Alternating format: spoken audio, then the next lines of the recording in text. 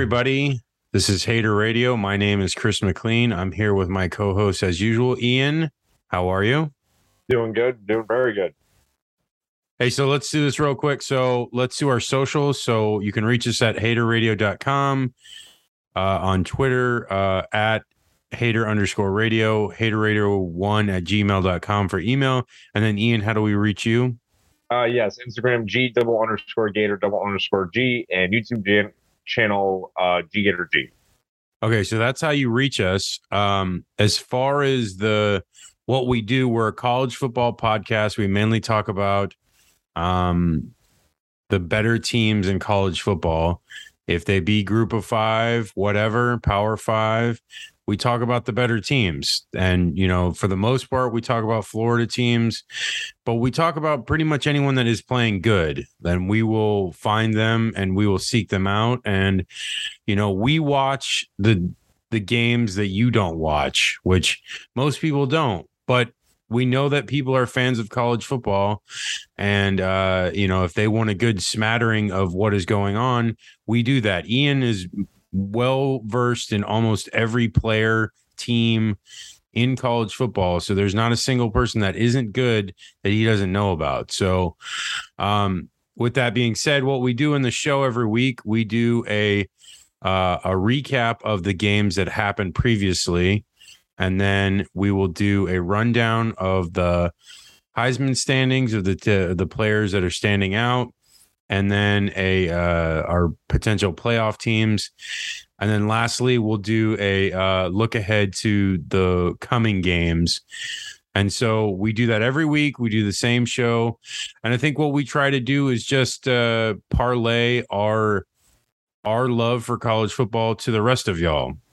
And so I think we're doing a really good job with that. We actually, me and Ian happened to be in Gainesville for the USF Florida game.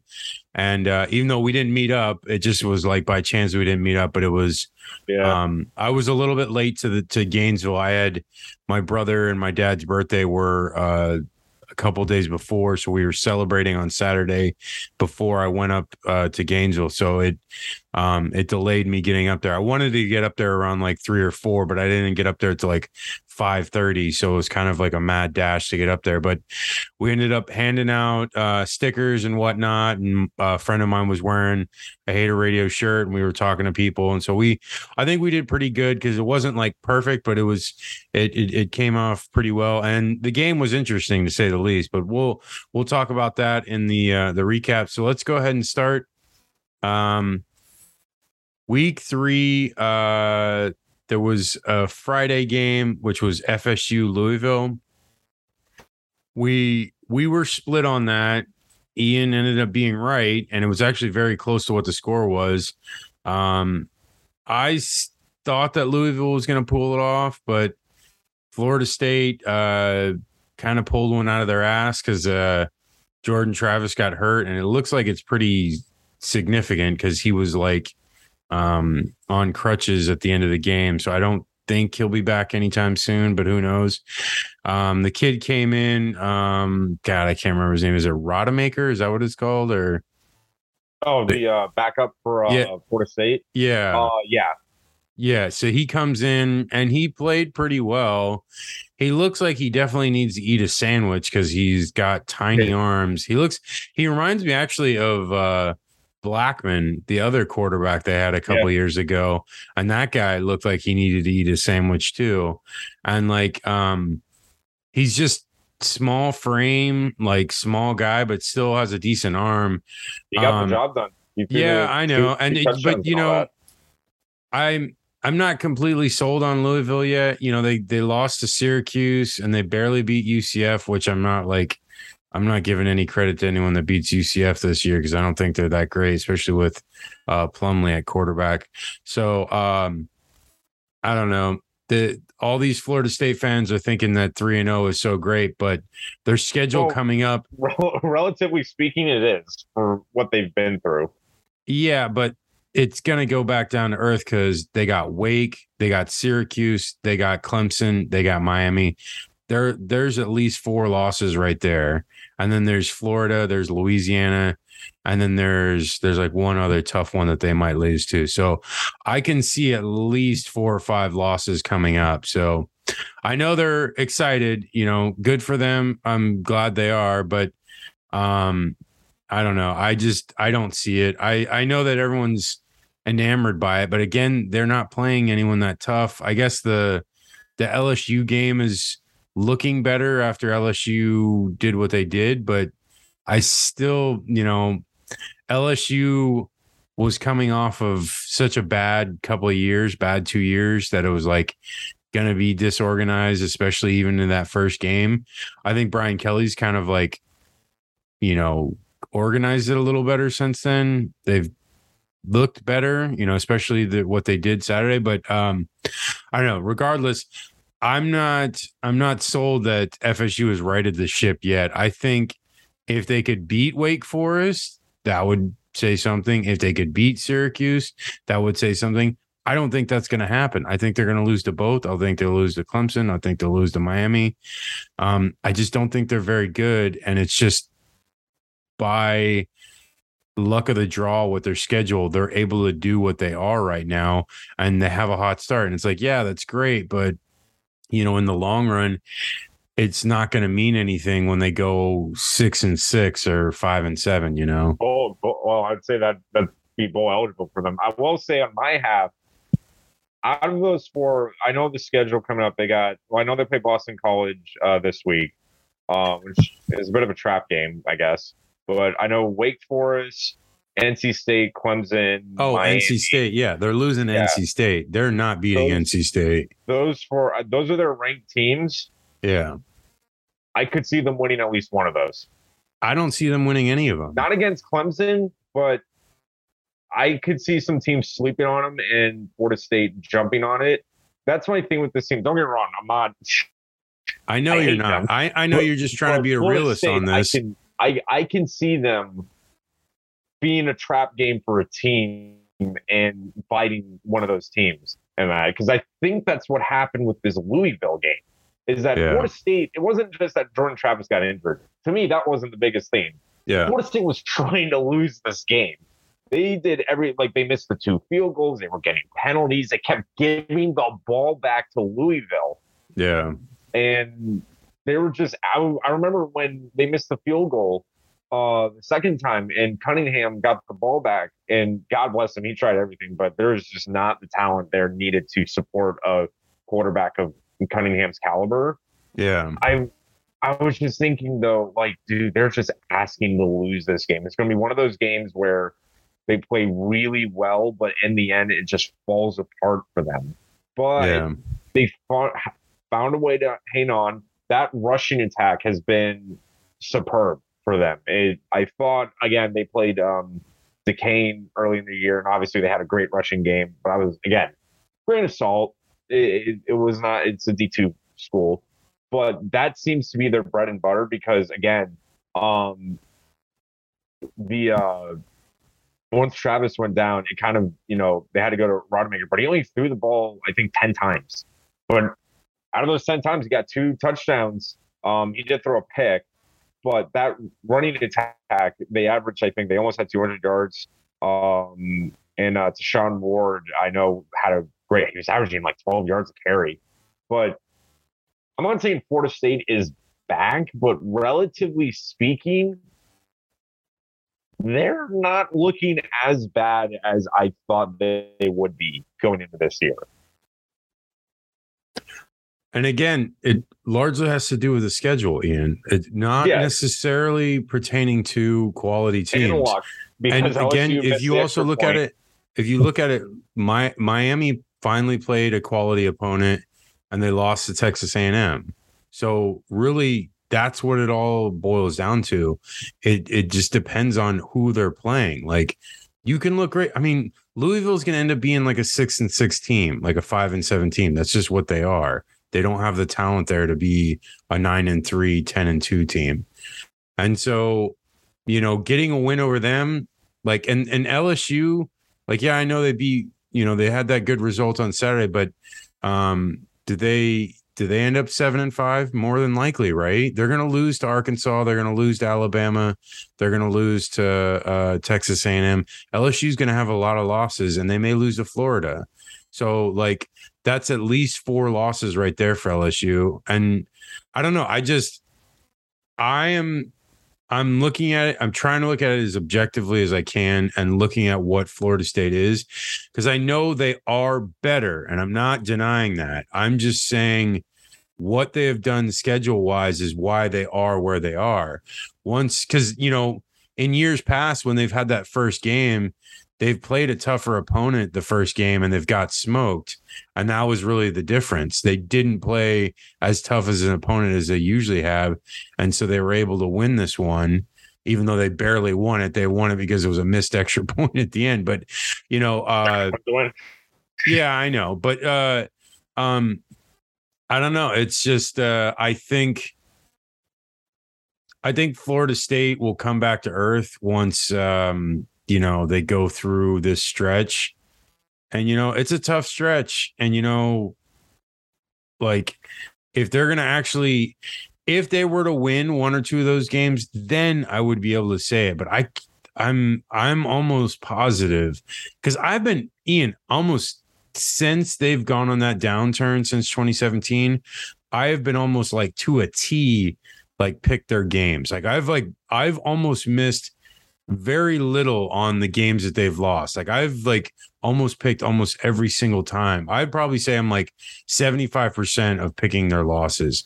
I definitely wouldn't have known Jacksonville State, that's for sure. But yeah, but like, because the competitive teams they play in the ACC, they've almost always lost the last 5 years. And that is really the difference, is because they played Louisville as not a competitive team. So once they play the Clemsons, the Wake Forest, and that's where it's like they got kind of unlucky, because Sam Hartman came back, and it's like it kind of screws them, because it's like maybe they would have had a chance with his backup, and his backup didn't do too bad, but Sam Hartman's really good, and that makes Wake very dangerous going into that Florida State game. I mean, they got their big game coming up Saturday, but we'll talk about that later. Let's move on, because we've been talking about Florida State way too long.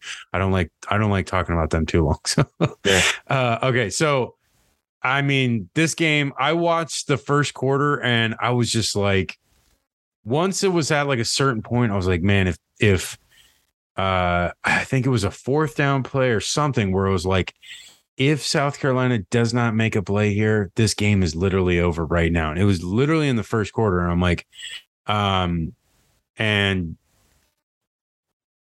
I don't know, Georgia is looking very good, but it's, again, circumstances per se. Bo Nix, I don't really like in Oregon, so that was a wash a little bit, but the last game was a tomato can before this. And then South Carolina, I've not think anything of them. I don't think they're very good. I don't think Shane Beamer is going to be there very long. I'm basically, what I think he is like that Derek Dooley guy that was at Tennessee for a few years. That's exactly who I think he is. He's a son of a former coach, a well-respected coach, and he lucked his way into the job and kept getting promoted, and then finally getting a big-time job like Tennessee or South Carolina here. And I just don't see it. Like, I envision South Carolina probably going 5-7. And Rattler's not a terrible quarterback. He did decent at Oklahoma for a stretch. But, Georgia is just way better than a team like South Carolina. They're not even on the same planet. I think the biggest thing from this game is Georgia. There's Georgia, and then there's everybody else. Is what it looks I wouldn't say that. There are top teams right now that are good.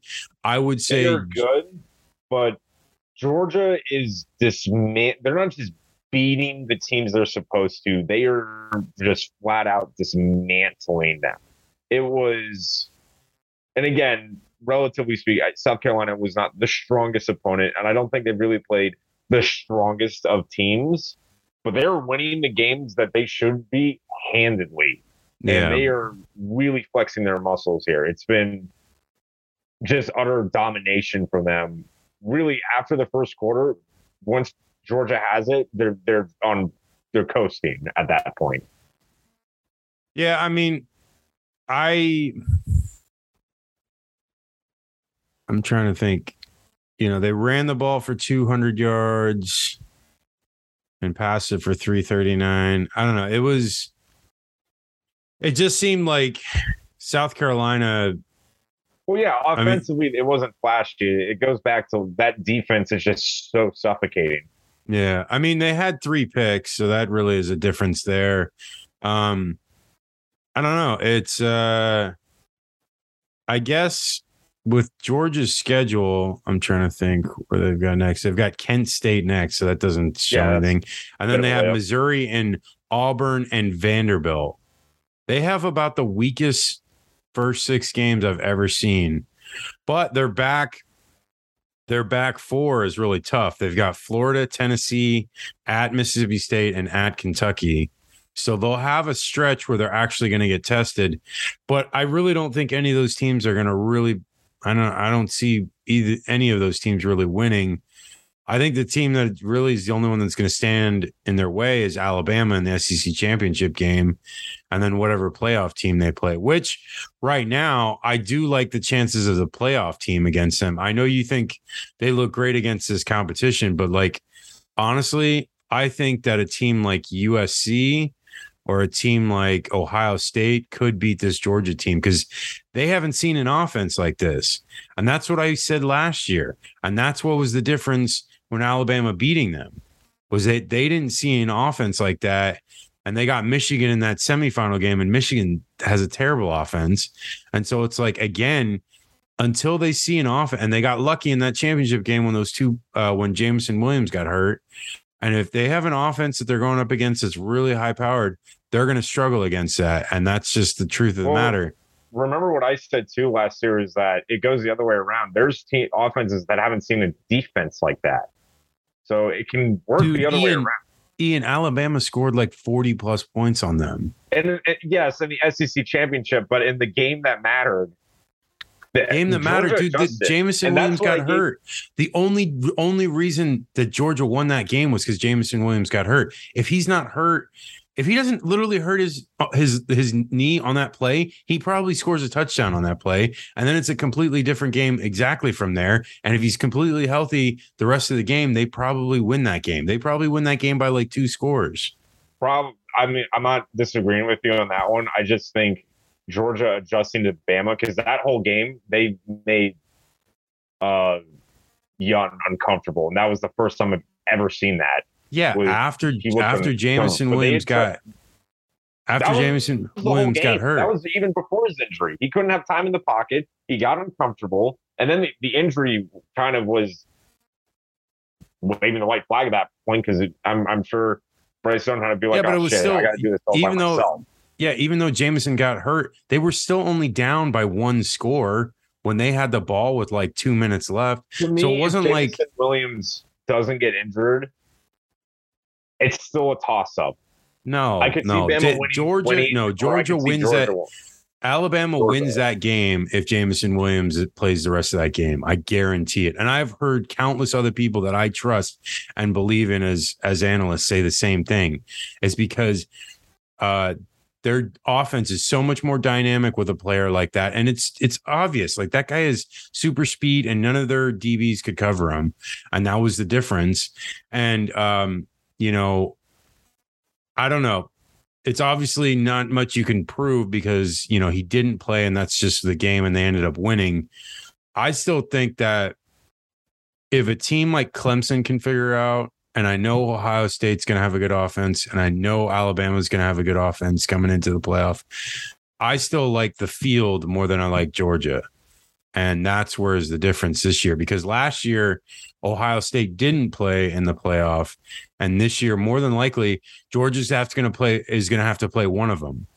Either they're going to have to play Alabama or they're going to have to play Ohio State in that first game, and I don't think they can beat either one of those this year. And I like USC too as well, because I think USC looks very good with Caleb Williams and Jordan Addison and Travis Dye I don't know if you saw the Yeah. USC highlights. We'll talk about it, but like he looks damn good. I know he was good last year, but like he already looks comfortable in that offense. And like, I mean, look the hell out. Like if they can really like, if they can figure out the defense a little bit more, I think they're going to be really dangerous. And that's a team that, I mean, all three of those teams, all the Ohio State, Alabama, and USC are very solid offensive teams that will put up a lot of points. And this is why, I mean, I know Stetson's done well against some kind of crappy defenses, but you know, he's not going to be able to put up 40 points and match with another team like that when they're scoring like 40 points. I don't know. I just don't see it. And especially if he's forced to throw, which right now they're able to mix up the run and the pass. So it makes a difference there. So they're kind of keeping people on their toes and like, you know, a little bit mysterious with their play calling. But if he's down in the game, I have no faith in Georgia coming back and winning. I really do not. I know they won that national championship coming back, but I still don't see it against these other teams this year. I really don't, at least right now.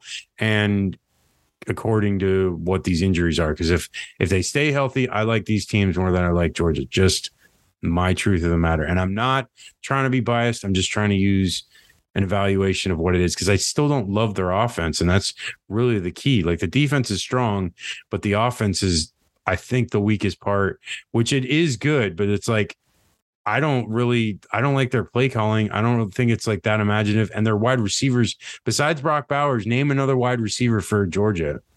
Well, Bowers is a tight end, but Well, that's what I'm saying. Like I meant it as a receiver, like a receiving like player. Like name another, like I don't know any of the receivers.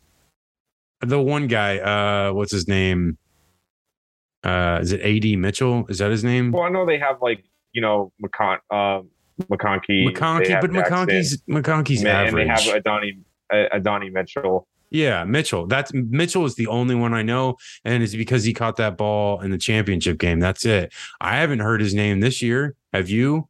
Like I haven't seen much of it. Oh, I know, but I'm just saying though, that's where it's like I'm not really, I don't know. I'm always wait to see. And I know they won it last year, and yes, they did win it, but let the games be played before we determine anything. Okay, so let's move on. That was way too long on Georgia and Florida State. That's really bad taste in my mouth. So BYU, Oregon, I am blown away by this one. I had no idea this was going to be the score. I saw it when I was in the stadium and I was like, what the hell? Oregon wins 41-20, and Bo Nix actually looked good. In the highlights I saw, I was like, who is this guy? And I was surprised because BYU is a good team, and like they dominated that game. It really wasn't even close. Yeah. Like it was like a blowout from like the get-go. And I don't know, it just seemed like BYU was like struggling to move the ball and like get conversions and get scores. So it just, I'm not giving up on BYU. I still think they can have a really solid year. They have Arkansas they have to play as well, so they have some other tough games they're gonna have to play, but very disappointing considering that they beat Baylor last week. I just had high hopes. What are your thoughts on this one, Ian? Yeah, I was surprised on this one too. I had thought at the very least, I did, say Oregon. I wouldn't be surprised if Oregon did win this, but I was all on BYU. But the way Oregon won, yeah, that was the thing that was kind of surprising to me.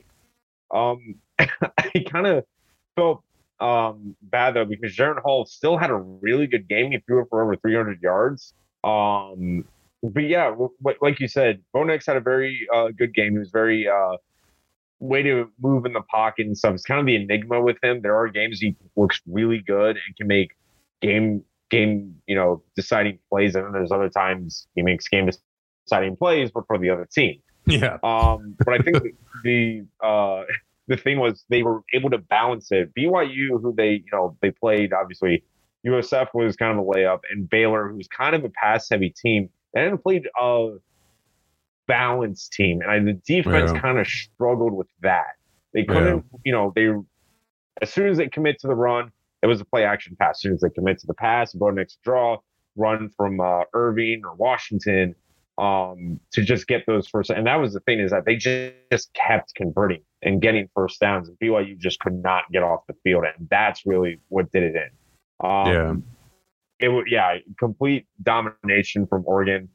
Oregon's looking pretty good, especially with the outlook of their schedule. This was definitely a kind of revitalizing win for the season. But I would say for BYU and for the rest of the group of fives, it's pretty disappointing, because now it's not looking like we were getting another. BYU was kind of the hope for any group of five being a dark horse for the playoff. Yeah. Yeah, it's pretty much out the window now. But yeah, I mean, I guess Oregon looks like they're have some possibility in the season now, considering how bad that Georgia loss was. But I still think USC and Utah are the top dogs in the Pac-12 as of right now. I like both of them.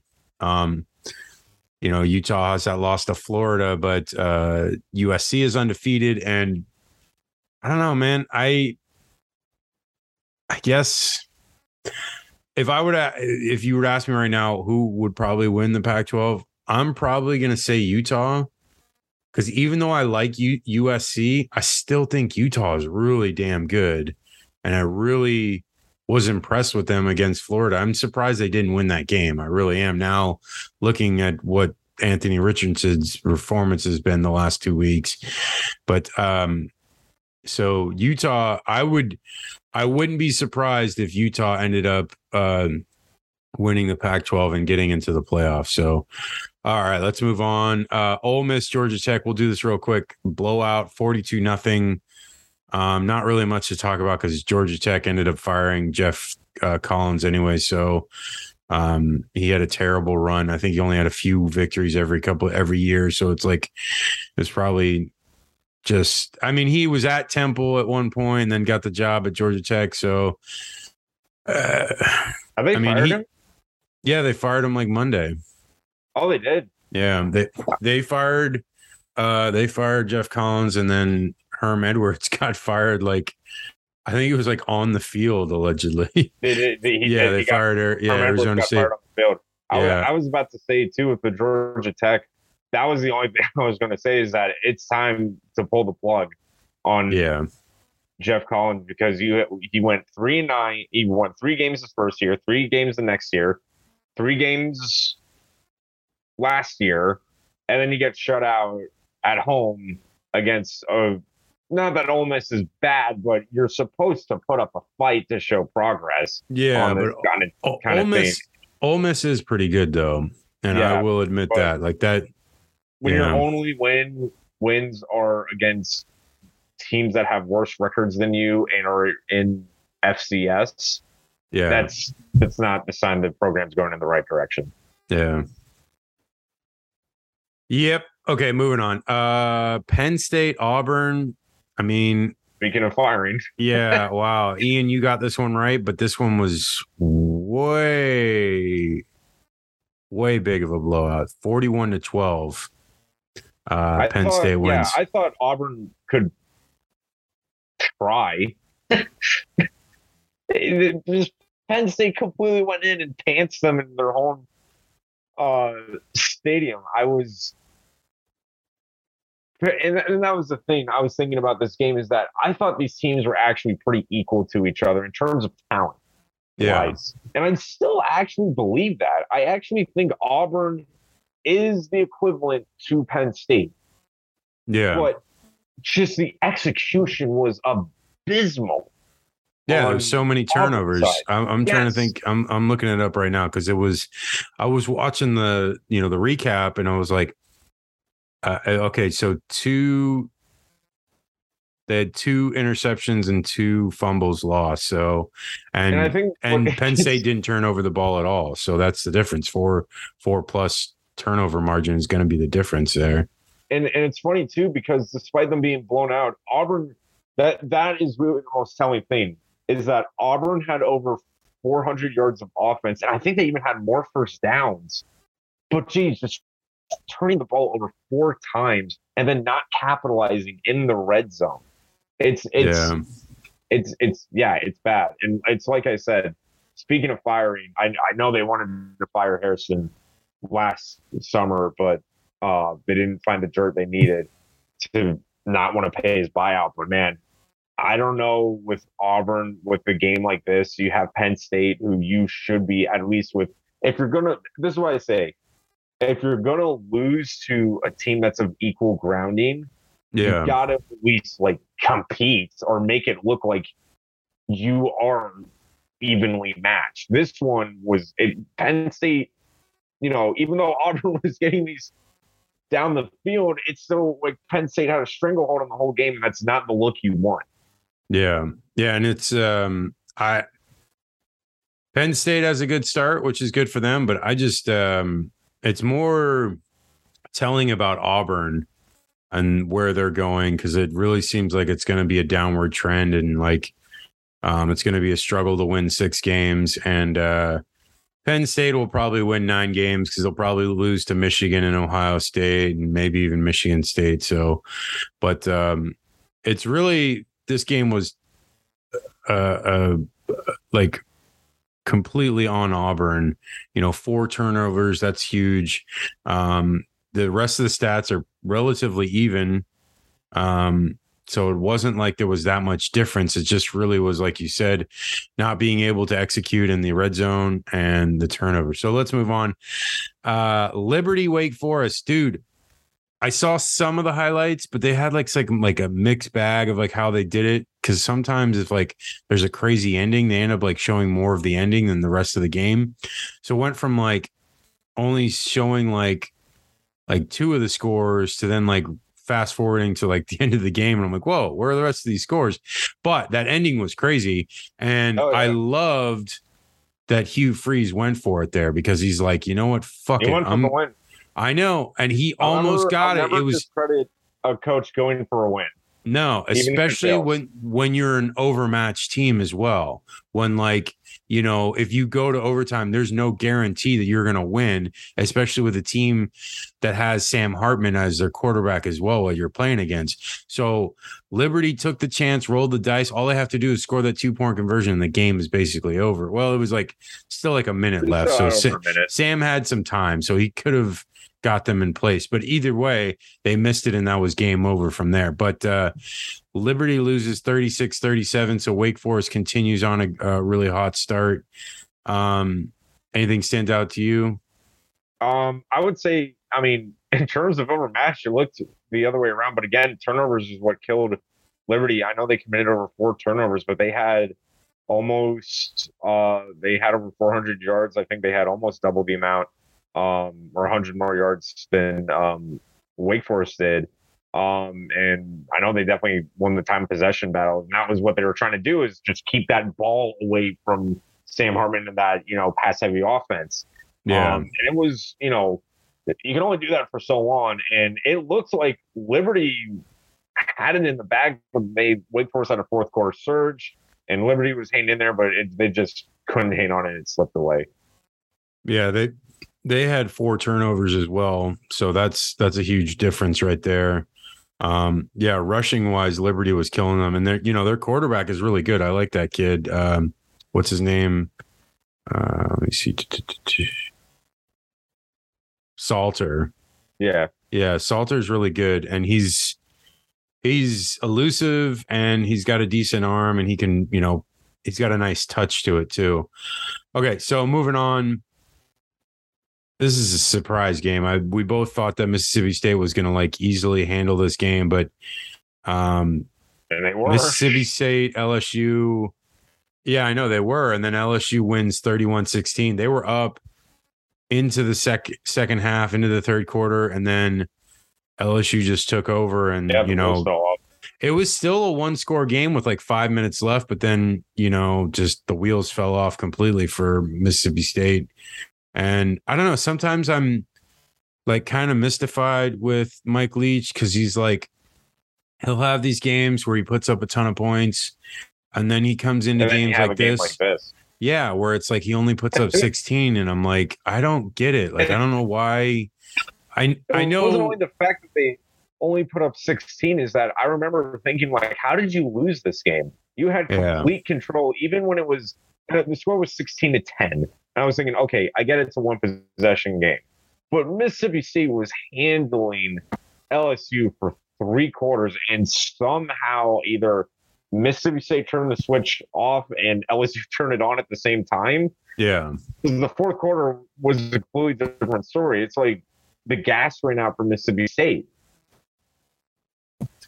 Yeah. I mean, Jaden Daniels looked pretty good in, his, running ability and, just command of the offense for LSU. He didn't have a crazy amount of passing yards, 210, which is not crazy amount, but he had 93 rushing yards, which is a lot. And he just was effective at getting first downs. And God, Butte looking average, man, for a guy that's going to be a top 15 pick. Like, I'm surprised he must just be like, I don't give a shit, just going through the motions. Let me get out of here. Let me get to the NFL type thing. And I think that's really what it seems like. But Rogers only had 242 yards for Mississippi State. So that's disappointing. I mean, they threw it 42 times. So you would think with 42 passes, they'd have a lot more yards, but that's what they ended up with. He had a pick in that game. I don't know.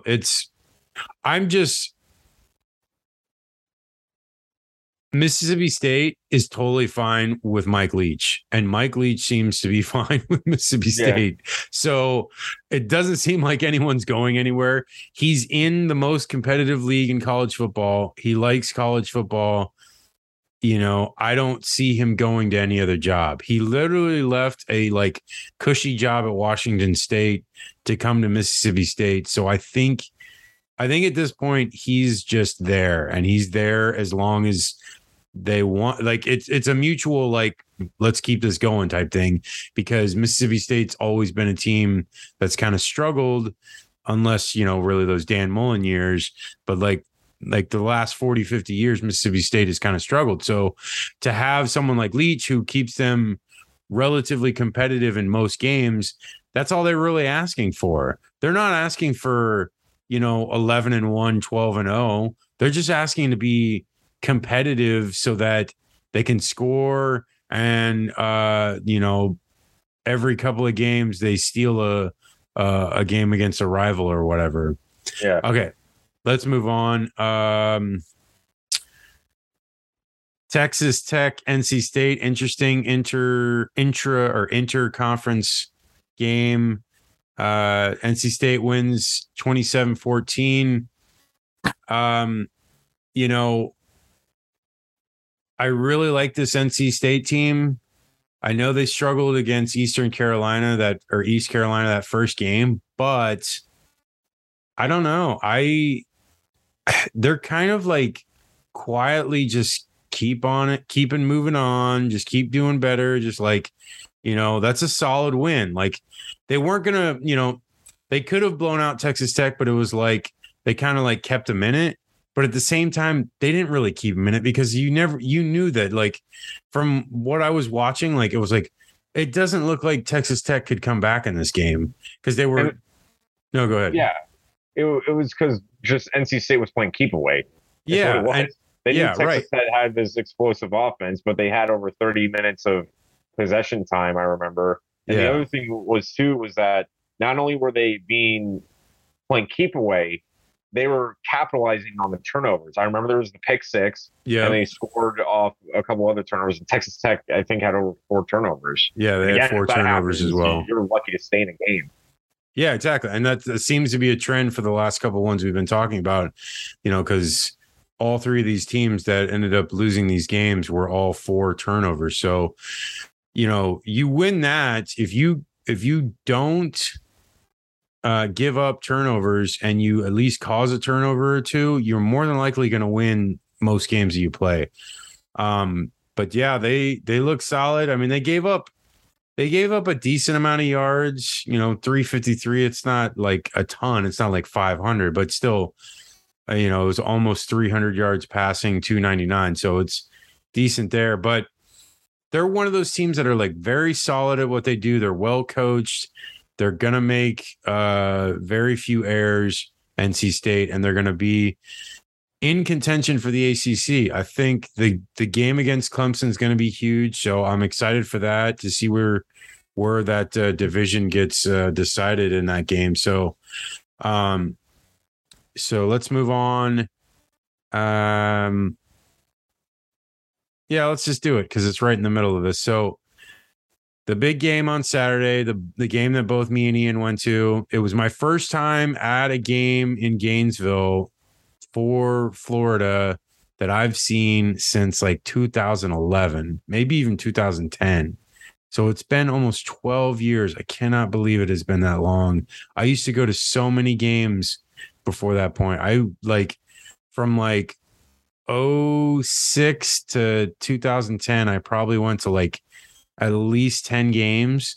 And even if we didn't go to games, we would just go up to Gainesville to hang out because it was like such a vibe at the time. You know, it was like, you know, Tebow was there, Urban Meyer was coaching. It was like, you know, the team was so good and it was just so fun to be in Gainesville. We always wanted to go, and we went to like countless games just to hang out and have fun.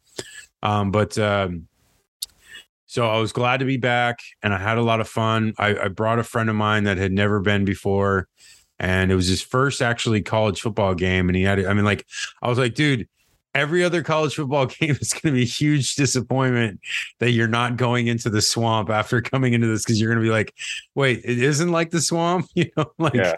And I was like, because I kind of primed him before we walked into our seats. I was like, just wait. Once we go through this, you're going to be quite in awe of this. And he was like, wow, this is freaking awesome. And then like, I told him that there was something big coming between the third and fourth quarter. I didn't tell him what it is.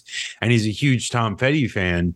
And we were talking about Tom Petty before when we were driving up. So he actually kind of knew, and he was like, it must be Won't Back Down. And he went to a night game. Yeah. And like when they had the lights and everything, I love that. That's probably one of the coolest traditions, because it's like those other songs that other teams have, most of those connections to those songs are like nothing. Tom Petty, like West Virginia. I mean, it's in the name, like for country roads. I guess.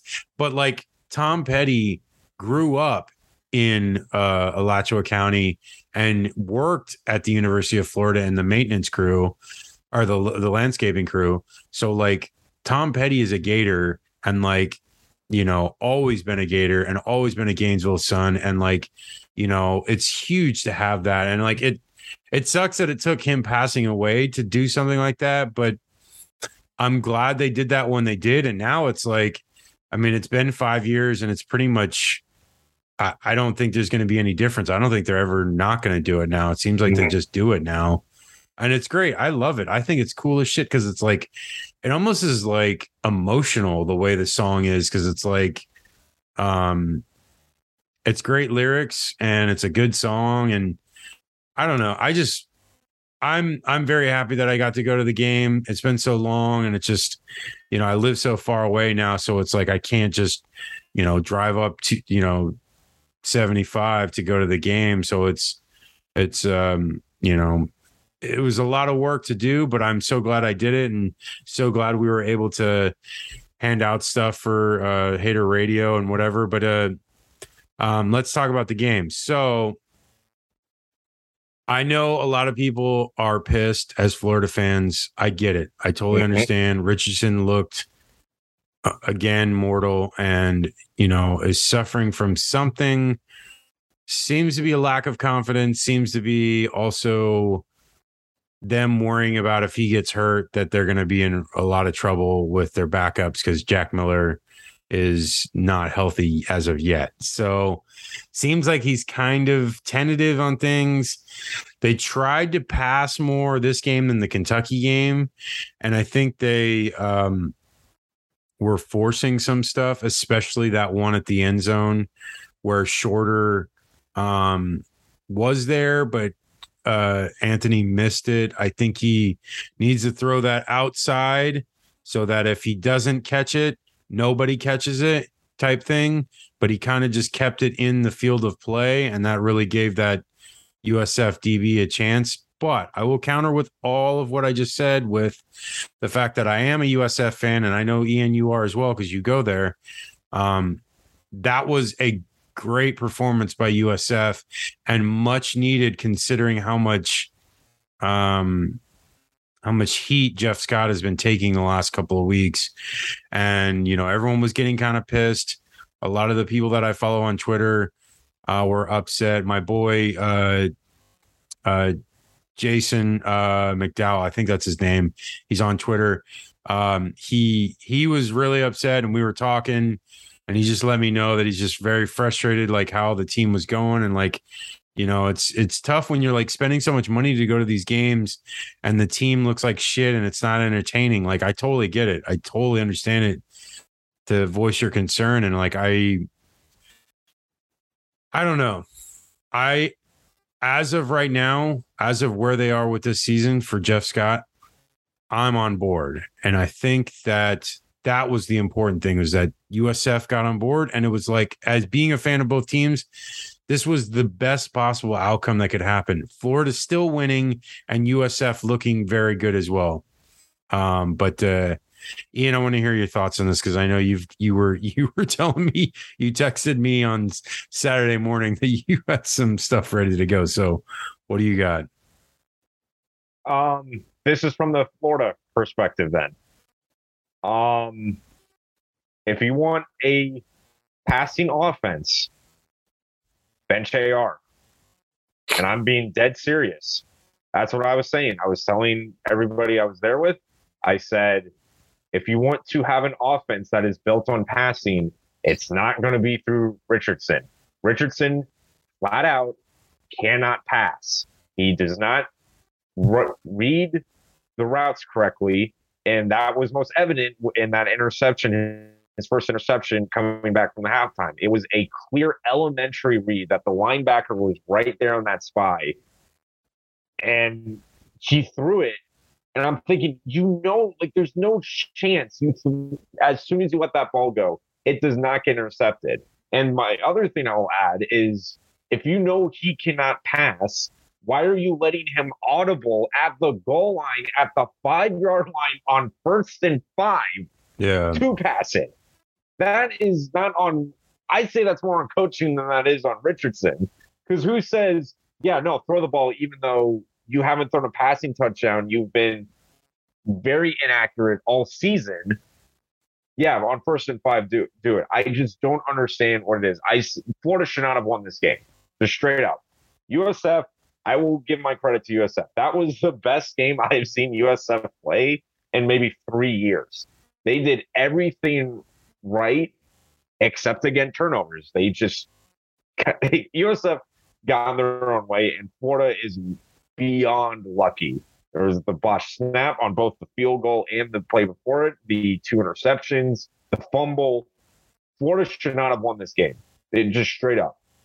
Florida was outplayed, outcoached in all facets. Even defensively, I understand Ventrell Miller was out, but it was just unacceptable how USF would just run and get.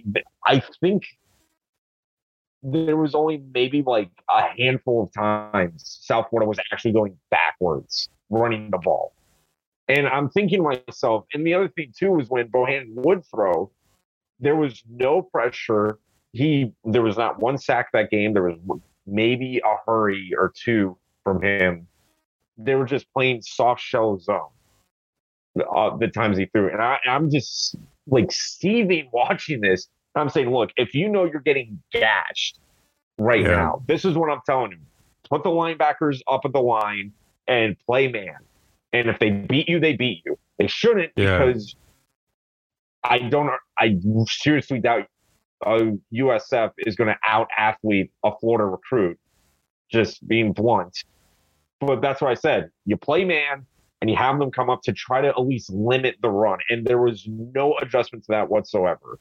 This was a win, but it felt like a loss to me because, again, Florida should have lost this game. There was not the only positives I took from it was that the running attack is still effective and dangerous and needs to be relied more on.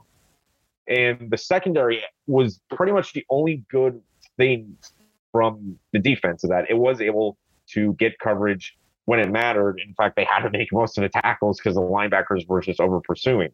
But when it comes to everything else, it was very bad. Too many penalties as well. There was a lot of, just times they got shot in the foot. And again, it goes back to Richardson not running it. Because that was the other thing. So from my point of view, when I was watching the game, I was behind the end zone, and if anybody was wondering, me and my uncle actually got on TV behind the end zone. Yeah, I posted it on Twitter for y'all to see if you want to see it. I might even pin it to my profile so everyone can see it. Yeah, but I was literally seeing what AR was seeing on the field. He had the middle of the field open, and I take it back. The other positive is that the offensive line played fantastic. Actually, the offensive line was very good. But they were giving the AR the middle of the field. Like they were covering everybody, and I was literally yelling.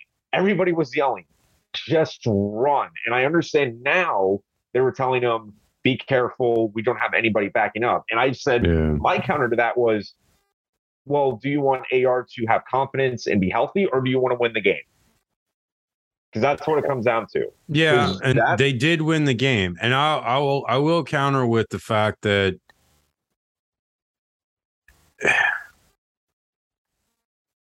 maybe that one interception to start the half was kind of whatever, because start of the half, is what it is. Such a bad one. It was terrible. But I will say, play that USF made. AR just he could have softballed it to him. No, I know, but the one in the end zone is the difference, though, because if that one in the end zone doesn't happen, Florida probably wins comfortably. And you got to remember also, Florida was up at one point by 24-10, I believe. 24-10 was the biggest lead Florida had. Yeah, so 24-10. I honestly thought at that point it was going to be a blowout. I thought Florida was going to impose their will, run the ball, and that was going to be over. But USF stayed in there. And I will say that was the biggest problem. Out of anything of the game between the two teams, which side did something better? Because Florida ran the ball well as well, but USF really ran the ball, and who really was the key was Battie. And this kid is unreal, man. He is excellent returner, and now they're obviously realizing they need to just key on him as the guy, because he's deadly. He can break big runs.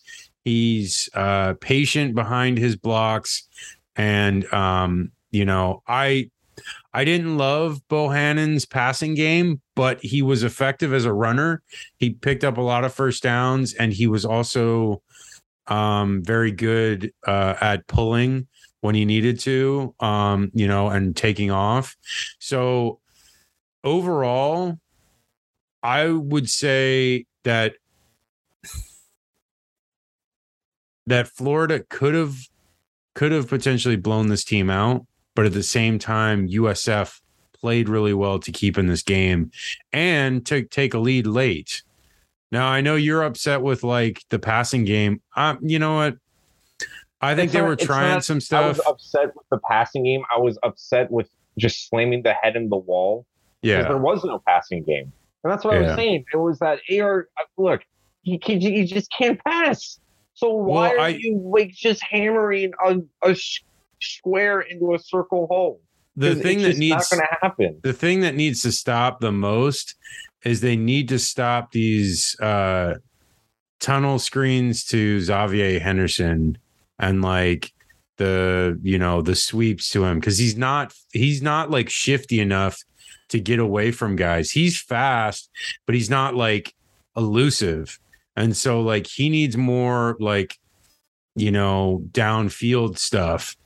they need to really stop that stuff. Like, it's not working, and I don't know why they keep doing it. I think if they put someone like,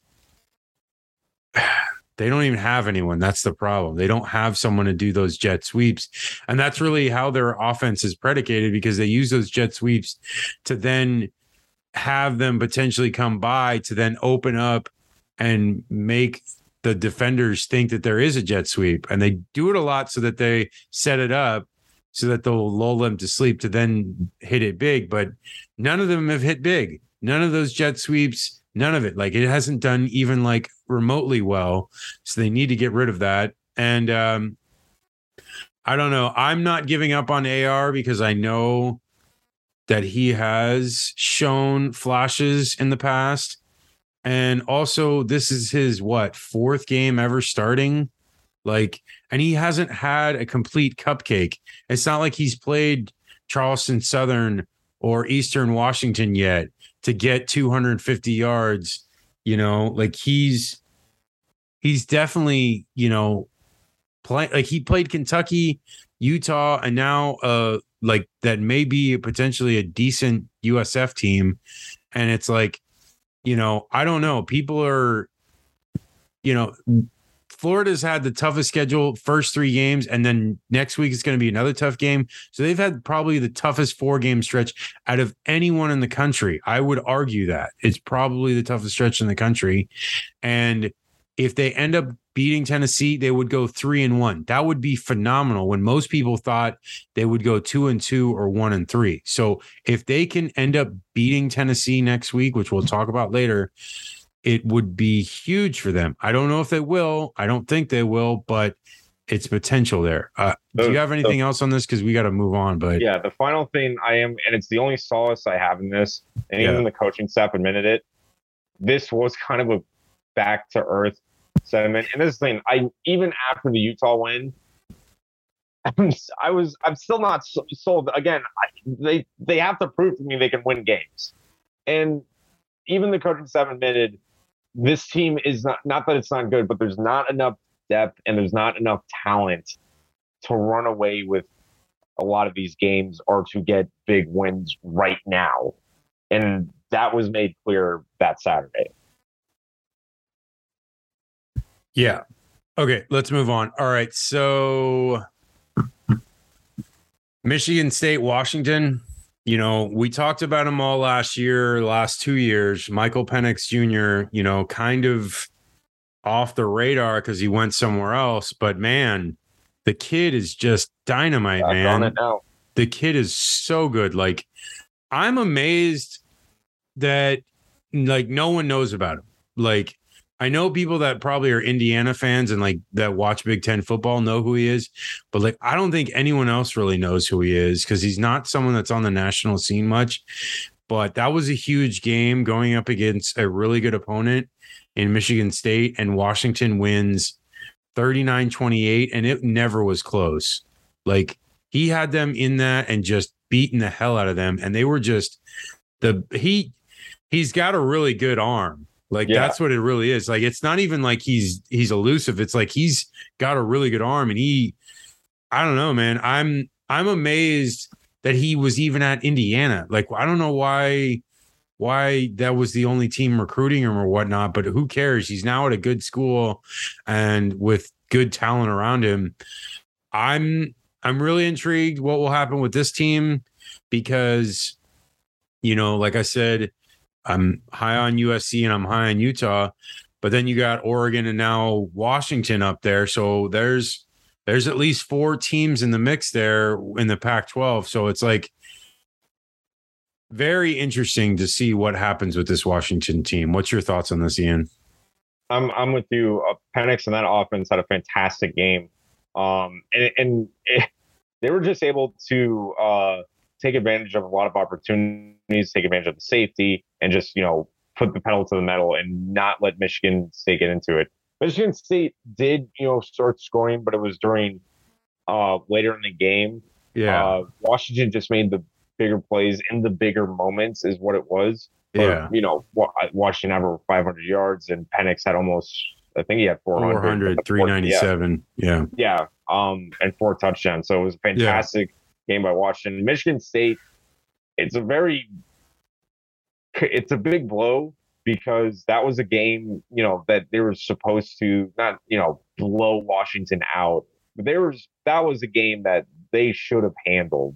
At the very least, if you're going to lose on a, like a fluke field goal or something, but they were just dominated thoroughly by this team. Yeah.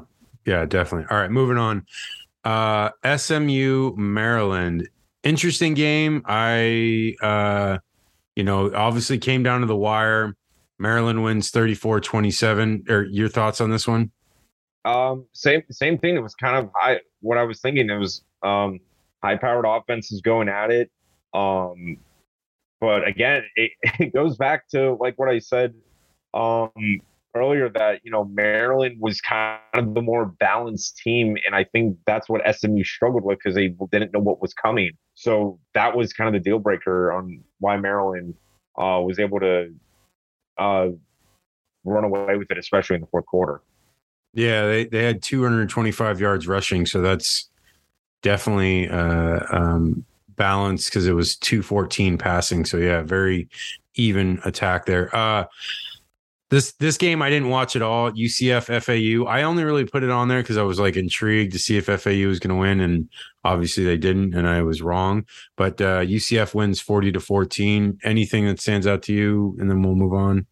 FAU, they had that upset scare in the first quarter, and then UCF rightfully just ran away with it. Yeah. Okay. So the game of the day was the Miami Texas A&M game, the big game that everyone was all hyped about, and it kind of lost its luster because A&M had lost to App State the week before. But I was going to say, honorable mention to game of the day. To me, that was that App State game. Yeah, oh yeah, I know that. I wanted to mention that. I'm glad you mentioned it because I did want to say it. Yeah, what a crazy ending. So they had College Game Day there, and there was a ton of people that came out for it, which is really cool. They showed up and showed off for their school, and then they almost lost, and it was so close. And then they threw the Hail Mary at the end with no time left and won the game, and it's just a wild ending. So hats off to them, and I hope they get many more College Game Days. And I don't know where they're heading, but like with the playoff expanding, you will probably see App State, sticking its head in there and potentially getting in the playoff every once in a while. So regardless of what conference they end up going in. So let's talk about this. So Miami, Texas A&M, huge game, a really important game for Miami because they don't really have that many tough opponents this year. I think Clemson is like the only tough opponent they have. And what? And Pitt. Yeah, and Pitt. Right. So Clemson and Pitt, and that was really it. So this was one of their 3 games that they have to show off. And their offense. They did. But again, in the red zone, field goals can only get you so far, and they missed quite a few field goals as well. Because what was it? He missed 2 of them, and the longest one it said that he made was 34. So he made some short ones, but it's like I don't know. It's just they really couldn't score touchdowns, and that's the difference. If you can't put it in the end zone, you're going to lose games, especially big games. And Texas A&M did enough. And it's funny, like Max Johnson, I don't know what it is. The kid is not like the most talented kid, but he seems to be effective. He was effective at LSU. He beat Florida that year, and he beats Miami here. He just knows how to win, even though he's not the like most talented kid in the world. And I don't know. I don't think highly of Texas A&M. I still think they're like a, probably an 8-4 team. But I think that this is more an indictment of Miami than anything. Because this doesn't like push Texas A&M to be like, oh yeah, we're going to be a 10-win team this year. I don't think that's going to happen. Yeah, I agree. This says more about Miami because They outplayed A&M.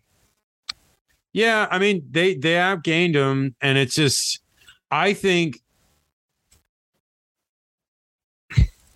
A&M's defense is good, and that's really probably the highlight of this whole game was the fact that A&M's defense was keeping them in check enough to be able to survive.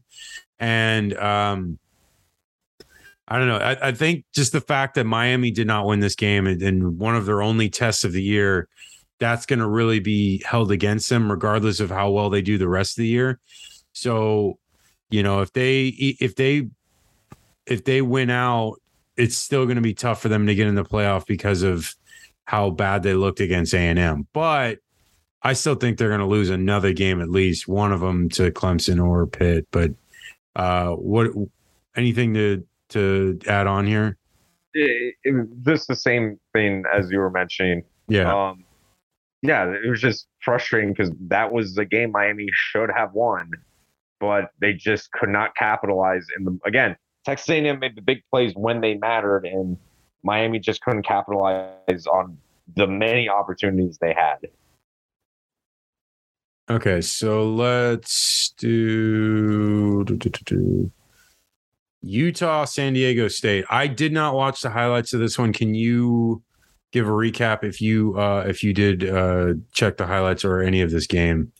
I did, and Utah's back on the map. Yeah. Cam Rising had a fantastic game. Easily his best game of the season. He had 4 touchdowns. Although it was only for over 200 yards, but Utah just dominated this game. Only allowed they held San Diego State to, I believe, under 200 yards in the first 2 turnovers. It was all Utah all game. Definitely a big bounce back, what they needed to, after the win last week. And this one, they're and I get they played like Southern Utah last week, but facing a team, an actual San Diego State, which is technically still a tune-up, but still proving the consistency and recovering from that loss. They're doing very well.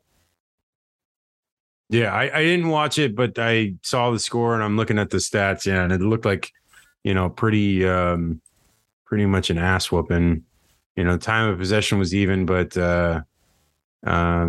stat wise, like San Diego State only threw it for 60 yards. Like if you're throwing the ball only for 60 yards and a total of 173, you're more than likely going to lose big. So, all right, let's move on. Fresno State, USC. I watched the highlights here. USC wins 45-17 and Caleb Williams looks just downright deadly. Jordan Addison was looking loose. I don't think Jordan Addison scored in this game. But like I said earlier, Travis Dye, I mean, that kid, I'm such a huge fan of Dye because he looks like old school without like any gloves or like tape or anything on his hands and his elbows and pads or anything. He's got nothing. He's just, complete, like old school back. And, he had over 100 yards. The other back for them had 100 yards. Williams had 284. Addison did score. So there you go. So that's 3 games in a row that he's had a touchdown. I'm telling you, man, USC is getting rolling right now. And like, because they're on the West Coast, no one's really talking about them. But as soon as they play like a big game, like if they play the Oregon or they play Utah or whatever, I can't remember which one's their big one. I'm going to look on it right now. But next week actually is a good one. And we'll talk about that in a little bit. But Oregon State is definitely a deadly team that they'll play. They play Utah as well. So those 2 games, Oregon State and Utah, will be telltale where this USC is heading. And I think they're trending very well. They're heading in the right direction. Yeah, agreed. Okay. Last one. I'm going to let you do this because I didn't see the highlights as well. UTSA, Texas. Go ahead, Ian. Yeah. Obviously, UTSA, fan of them. They've had you want to talk about a brutal start. That's them. Again, this is another game. They played very well. They were dominating time of possession. and Harris was dynamic at quarterback. Texas had a lot of trouble answering for them.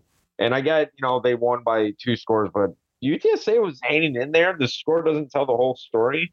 But UTSA, the waters will be much clearer after this. The biggest thing was Bijan Robinson had his game. I think I remember saying that he has not had that breakout game, and he definitely made an impact. He had over, I think it was 183 yards and 3 touchdowns in this one. He was the difference maker. And there, you want to talk about not having the answer. They could not stop him. And he looked great. Hopefully he can continue this for the next game and throughout the season. But it was a very good game. Definitely was an offensive clinic, but once the second half started, Texas just rolled over.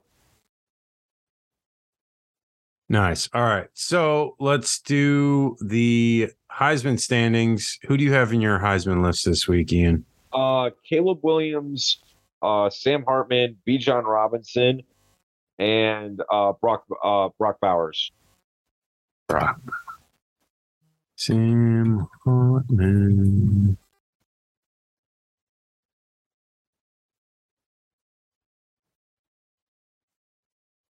Well, what did Bowers have this week? What were his numbers? I know he had like 2 touchdowns. He had over 100 yards receiving. He only had like 5 catches, but man, he made the most of all of them. Yeah. I have CJ Stroud, who threw for like 6 touchdowns, Caleb Williams, who had like a total of 4 touchdowns, and Bryce Young struggled, but I think he still did well considering it was a terrible team they were playing. But the key from this one is Will Anderson, because now Will got his touchdown scoring on in that pick 6 he did. And that's huge for him because he's a D lineman, a DN. So it's like they don't get many of those. And so him getting one at least is huge for him, because if he gets another, that's a real like lean, like all he needs is stuff like that. And he gets a big edge compared to these other guys. He just needs some little things that's splashier than just sacks and tackles for loss. He needs something that's like really going to stand out, and like a pick 6 or a fumble recover for a touchdown as well are something that'll change people's minds about his ability to win. Okay, so playoff teams. I have Alabama number 1 still. I'm still sticking with them. UGA, Georgia second, and I'm between USC and Ohio State. I'll just say they're both 3 and 4. I'm not really designating who. I don't have a 2 last out because I'd probably say like Clemson and probably Michigan. But who do you have in your top 4 at least? Yeah, I have Georgia at number 1, Buckeyes at number 2, Bama at 3, and USC at 4. And my first 2 out are Michigan and Oklahoma. Oh, you got Oklahoma. Okay. Yeah, we didn't even talk about Oklahoma because we really haven't talked about them much. Nebraska fired yeah, Scott. Just 4 irons, Nebraska. Yeah, and Nebraska fired Scott Frost, so the game was not going to be worthwhile talking about. I will wait until Oklahoma starts playing better teams, and then we'll start talking about them. But it's, again, when you play terrible teams, I have nothing to talk about for you. I really don't. Like what is there to talk about? You can't actually tell a team is good playing a terrible team. It doesn't do any good to destroy a terrible team. It's like, oh, you beat them, you should do that. That's not any good. But if you actually play a good team, then you can tell if you lose close or if you beat the piss out of them, then it's like, all right, this team is good. But as of right now, I have no way of knowing if this Oklahoma team is any good, and we won't know until they get into their Big 12 schedule. So let's move on to the week 4 look ahead. First game of the week that we have that is a big one is West Virginia Va-Tech. I have not seen much of Va-Tech this year, so I don't know how good they are.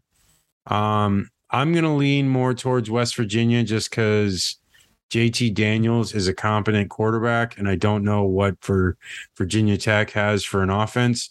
So I'm going to say, and I like their running attack as well with West Virginia. So I'm going to say West Virginia wins 27 to, I'll say, 17. What do you got? This one I think is going to be a defensive struggle because Virginia Tech has actually done a good job defensively. They actually have one of the best defenses in the ACC, and I think they're going to hold West Virginia here. I'm going to take the Mountaineers in this one, but very close. I'll go with a 20-17 win for West Virginia. 20-17. Okay. All right. Next up, Virginia, Syracuse. Now, your boy Armstrong, we haven't talked about him all year yet because they really haven't played anybody. But this is the more I've watched of Syracuse, the more I've liked. And as it's gone on, they beat Purdue last week. We didn't talk about that, and I probably could have brought it up. That was an interesting game. I watched some of it, and then I also watched the whole highlight package. Yeah, that ending was crazy. And Syracuse seems like a team that is going to probably win like 8 or 9 games, potentially. I think they are. I think they have that in them. And I like Armstrong. I think he's got a solid arm and he's a very good quarterback. Just the rest of their team is not very good. And it's just usual for Virginia. That's just seemingly what it is. They don't have a lot of talent that goes there. So I think Syracuse wins this one. And I'm going to say Syracuse wins 34-25. For me, think Syracuse runs away with this, actually. Virginia has been very disappointing this year. Yeah. They do have the 2 wins. I know they played Richmond and they won like 34 to like, I think it was 17. Not that that's bad. There was 2 scores, but they scraped by against Old Dominion and they got shut down 24-3 against Illinois, I remember. I don't know where the offense went. But with any chance to win this game, they're going to have to find it. But I just think there's too many problems for Virginia. They're so dysfunctional offensively. Syracuse just runs away with it. I'm going to go with a 38-13 win for the Orangemen. Okay. All right. Next up, Maryland, Michigan. Who you got? This one, I'm kind of tempted on making this my upset pick. Oh, I said I'm tempted. Yeah, but I'm gonna go with Michigan on this one. I think it is a trap game, and I do think Michigan will have a tough time putting Terrapins away. But I'm gonna go the Wolverines on this one. I'll go with a 30-25 win for Michigan. See, I was thinking it out as we were talking, just as you were saying, and I'm like, all right, this game's going to be close. I first was thinking maybe Michigan's going to win this, and I'm just like, you know what? I'm going to go with Maryland just because it's like, fuck it. Like, you can pick an upset every once in a while, so you might as well just do it just to do it, because it's like you should do it instead of just always picking the favorite. Because if you always pick the favorite, you're never going to be 100% correct. You got to throw in some upsets here and there. So I'm going with a very close one. I'm going to say Maryland wins 28-24. And I don't think Michigan's offense is going to be very good against Maryland. I think Maryland's going to be able to move the ball. Okay, so this is probably the biggest game of the day besides the Florida-Tennessee game. But Clemson, Wake Forest, I'm intrigued to see what happens in this game. I really like Wake Forest in this game because I don't know how good Clemson is from last year's debacle of a season, which a debacle, they still won 10 games, which is I was going to say, yeah. That really says something when it's like the year, I remember I made it one of the first season previews I had. I go, it really says something for a team. It was when Alabama, like they lost 2 games. And I said, it really says something how spoiled of a program you are when losing 2 games is considered a down year. Yeah. I like Sam Hartman a lot more than I like DJ Uiagalelei or whatever you say his name. Yeah. Uiagalelei. I think very highly of Sam Hartman, and I think he's probably going to be in the NFL, depending on what that medical thing was. I don't know. Kind of scares me a little bit because they didn't say what it was, which is weird. Could be something like mental health wise, why they didn't say what it was. But regardless, he's a solid quarterback who makes plays every week, and I think he's going to win this one. I'm going to say Wake Forest wins 38, and I'll say Clemson puts up some points. I'm going to say 38-30. What do you got? I was going to say it's not fun when my upset of the week pick is when you pick two. But yeah, this was it. I have Wake beating Clemson. Clemson offensively, it's not bad, but I think it's going to come down to a shootout, and I just trust Wake Forest offense against that defense more. But these teams statistically are actually very even. Yeah. And for me, I'm going to take Wake in this one. Mm-hmm. I'm going to go very close. I'm going to go with a 31-27 win for the Demon Deacons. Okay, moving on to Baylor, Iowa State. So Baylor came back and won last week, and Iowa State kind of just, I don't know. Maybe they're sneaky good in this game. Maybe they're gonna pull the upset. I don't know. What's your opinion on this one? Oh, yeah, I actually have Iowa State in this one. It's not really an upset pick. I guess it is because Baylor's ranked. Yeah. Iowa State's not. But Baylor has been playing against defense. With the time they had to play a stronger defense, they completely collapsed against BYU. And Iowa State, I've always said, is a Big Ten team disguised in the Big 12. And they have a solid defense they've been built on. The offense is good, and I think it'll be good enough to beat a defense like Baylor. And that, because I was always thinking, I think Iowa State is at the same level as BYU. And with that, I'm gonna take Iowa State in this one. I'll go 27-21 for Iowa State. I'm leaning towards Baylor in this one just because I like the fact that even though they lost to BYU, it was really close, and they fought in that one and they came back. And I think they can beat this Iowa State team because nothing really stands out to me Iowa State wise. Yeah, their defense is solid, but I don't think their offense really scares me. But I still think they'll keep it close. So I'm going to say Baylor wins 27-24. Okay, next one, TCU, SMU. I think Mordecai goes off. I'm going to say they win 42 to I say 22. What do you got? I actually think it's going to be more of a shootout and it'll be closer. And I honestly think it might come down to who has the ball last.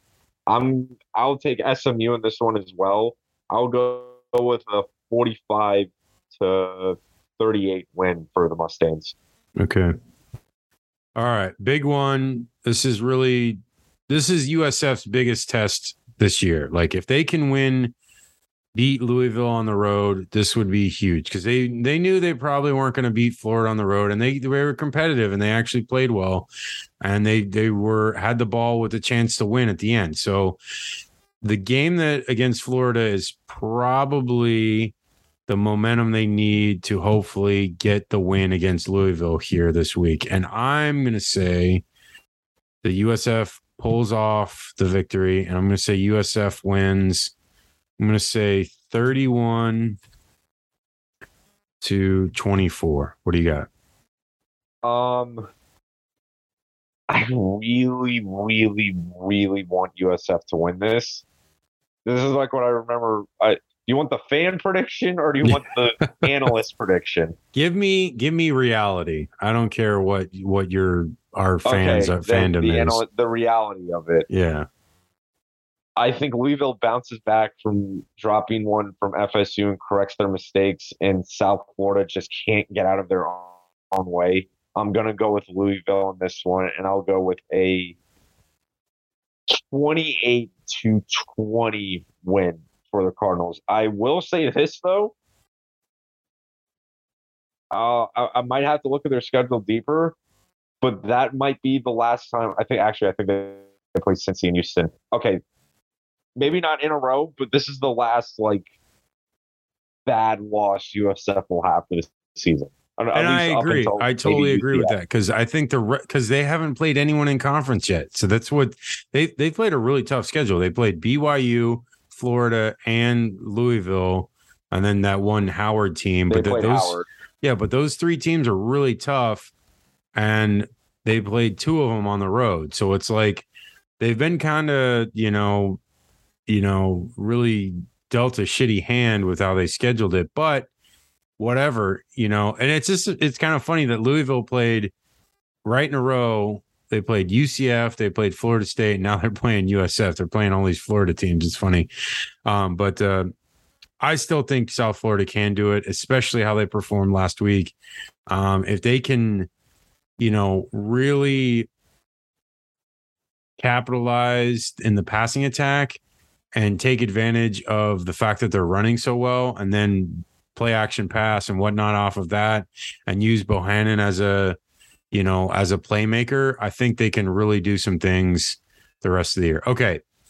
UCLA, Colorado. UCLA coming off a very pedestrian victory over South Alabama, I believe. Yep. And and they only won by 1 point. So didn't look great, but Colorado's not the best of teams, but it's kind of a good team to start off Pac-12 play. So hopefully they can get something going here. I think UCLA wins this one. I'm going to say UCLA wins 34-20. What do you got, Ian? You mentioned Colorado, is pedestrian in that. Yeah. Colorado might be, and I might not be exaggerating on this, Colorado might be the worst Power 5 team out there so far these 3 games. Yeah. I am being dead serious, at least to, so far. Yeah. I think UCLA puts a 4-iron to them, and I think they just blow the Buffaloes out of the water. I'm going to take UCLA. I'm going to go 45-14. Ooh, that's a beatdown. All right, Minnesota, Michigan State. Does Michigan State get back on track? Oh, man. This is I'm going to I don't know. Minnesota's defense is just so solid. I'm going to say no. I'm going to go with Minnesota. I think Minnesota puts enough stops on it, and the rushing attack just buries Michigan State. I'm going to go with the Gophers. I'll go a close one. I'll go maybe 24-19 for Minnesota. I think it's going to be close too, but I'm leaning more towards Michigan State. I'm going to say a 34-32 game. This is what I'm leaning towards. Okay. Texas Tech. Texas looks really good. They beat UTSA last week. They barely lost to Alabama. Texas Tech is coming off that loss to NC State. I'm going to say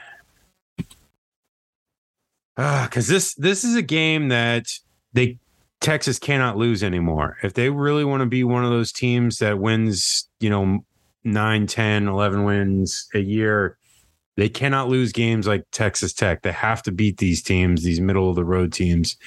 So I'm going to say Texas wins this one. I'm going to say Texas wins 38-22. What do you got? You mentioned that Texas shouldn't lose these games, and I agree. Texas shouldn't. I know what you're going to do. But they will. Yeah. I think Texas Tech wins this. I guess this counts as an upset. Yeah. So no Texas is ranked, but I know Texas Tech's offense has been under the radar, but it has been deadly, and Texas's defense has been not. They did well against Alabama. They did well against Alabama. Yeah. But I don't know if it's enough to hold on against these teams, because that's the thing with Texas Tech, is that they will run the ball, and Texas struggle with that, especially with the movement in the pocket when it comes to their quarterback as well. Texas shouldn't, but I just think it's one of those games that Texas somehow drops.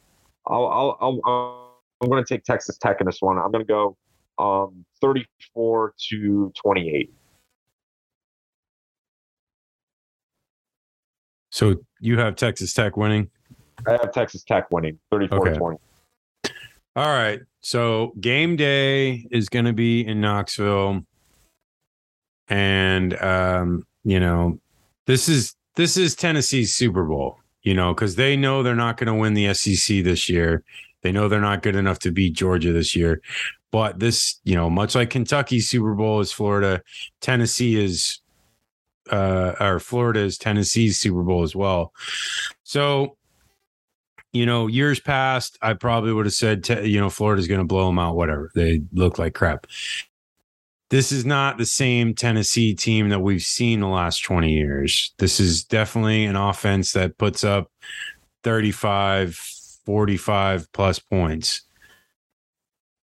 But their defense is soft, and they let up a lot of points, even to Pitt's backup when Keaton Slovis went down. So I don't know if Florida's going to necessarily be able to keep up with Tennessee, but I know that Tennessee's defense is not going to be able to probably stop Florida's rushing attack, which I think if Florida can focus on that, they can make this a very interesting game.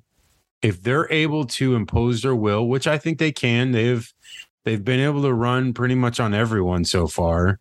The Kentucky one, not as well, but out of the 3 games, they've rushed over 200 yards twice, and one of the teams was a top 10 team at the time. So I think they can run the ball. If they run for like 250 plus, I think there's a good chance that Florida stays in this game. If they win it is another question. Because of staying in the game, that more than likely it's going to be a close game. And if it's going to be a close game, then I'm thinking that Anthony Richardson has to make plays. I think they might be willing to take chances this game because it's such a more difficult game than in the games past. And if that's the case, then you could see Anthony run more, which that would be great, because I would love to see him like run away from these Tennessee defenders and get like a, 2 like 50-yard runs, which is possible. He's definitely capable of that. He's done that against other teams, so he definitely could do it. I don't think they need to rely on their passing attack as much. They will, though, on key moments. And that is probably why I think Florida will probably lose this game. And I'm going to say Florida loses this game. I'm going to go, because Tennessee can score a lot. I'm going to say Tennessee scores 31, and I'm going to say Florida scores 24. What do you got, Ian? I just can't go into this game seeing how the team has played the last 2 weeks, even 3 weeks, and be confident in that offense and even defense. I just think Tennessee's offense is so dangerous and deadly that while I think Florida's defense does necessarily play better, it won't look like it, because I just think Tennessee's offense is that good. I just don't, in the offense, if they let, they just take the training wheels off Richardson and they just go to the running attack, which has been working this year. Yes, I could see them saying it, but the difference is that Tennessee scores so fast and so frequently that Florida just can't catch up. I just see Tennessee pulling away in this one late, especially in the second half. I got Tennessee in this one 38-17. So a blowout, you're saying? Yeah, they just run away in the second half. I think maybe towards the second quarter it'll be like 24-17, but I just can't see it. Florida just staying at that same pace as Tennessee is what I'm saying. All right. Moving on. Arkansas, Texas A&M. Who you got? Ooh. Yeah, Arkansas. Yeah. A&M hasn't. It's the same thing I've had before. A&M has given me no reason to believe you can beat a team like that. Now Arkansas's defense has been very anemic, and I definitely know this is the best defense that KJ Jefferson is going to face so far this season. And for A&M, it's the other way around. I think this is actually going to be the softest defense A&M will play, but I just don't see, again, how A&M has played these to start the year that they can score as much as Arkansas. I'm going to go Razorbacks. I'll go 27-17. Yeah, and I got 38-20. I have no faith in this A&M team. I know they beat Miami, but they scored 17 last week, and then the week before that they scored 14. So I don't see them putting much up against Arkansas. Okay, Wisconsin, Ohio State. I'm gonna say Ohio State probably goes off in this game. I'm gonna say Ohio State probably wins like 45 to, I'll say 14. Wisconsin is not one of their like uber strong years. So this is like, a team that's defensively would have to be very stout to be able to stop CJ Stroud, but I don't think they can. And I think the Ohio State offense is just going to roll, and it's, the defense isn't going to have to do much because it's going to force, when they go up, it's going to force Wisconsin to throw, and that's not their strong suit. Like, they're a running team, and if they're down 17-0 in the first quarter, the game is over. Like, they're not coming back. They're not a team that comes back from that. They're a team that like plods and stays with you, like a one score game, and then they like take advantage at the end. And that's really what they do. They wear you down. I don't think that's going to be the case here. I think CJ Stroud and the offense goes off. What do you got? I agree. I just see Ohio State blowing this one open. I'm going to go with the Buckeyes. Almost same score, 38-14. Nice. Okay. Last three real quick. Kansas State, Oklahoma. I know this is you're big on the quarterback for Kansas State, so I want to let you lead on this. Go ahead with this. Yeah, with Kansas State, because Adrian Martinez kind of rebuilding himself at Kansas State. The passing offense has been pretty effective, even though I think Martinez only still has one touchdown. But it's been looking a lot better and a lot more efficient. But they're still a running team, so that's what that system is just play action, passing. The problem is that is not going to fly against Oklahoma, and I think they're going to force Martinez to throw the ball more because there's only so much you can do on the ground. I think maybe Kansas State can, maybe hang in there in the first, second quarter, but Oklahoma just has too much firepower. I'm going to go Oklahoma running away. I'll go with a 41-20 win for the Sooners. I'm just thinking it's going to be closer for some reason. I just think Kansas State is going to be able to like move the ball a little bit. And I'm going to say Oklahoma wins, but it's going to be 30-28, real close. Okay. USC, Oregon State. I I've obviously been talking about how highly I think of USC, and I really do. Offensively, they're very solid, and defensively, they're competent. This is their first real test so far this season. I'm going to say Oregon State is going to put a scare into them, but I think USC is going to win, and I'm going to say USC wins 34-28. What do you got, Ian?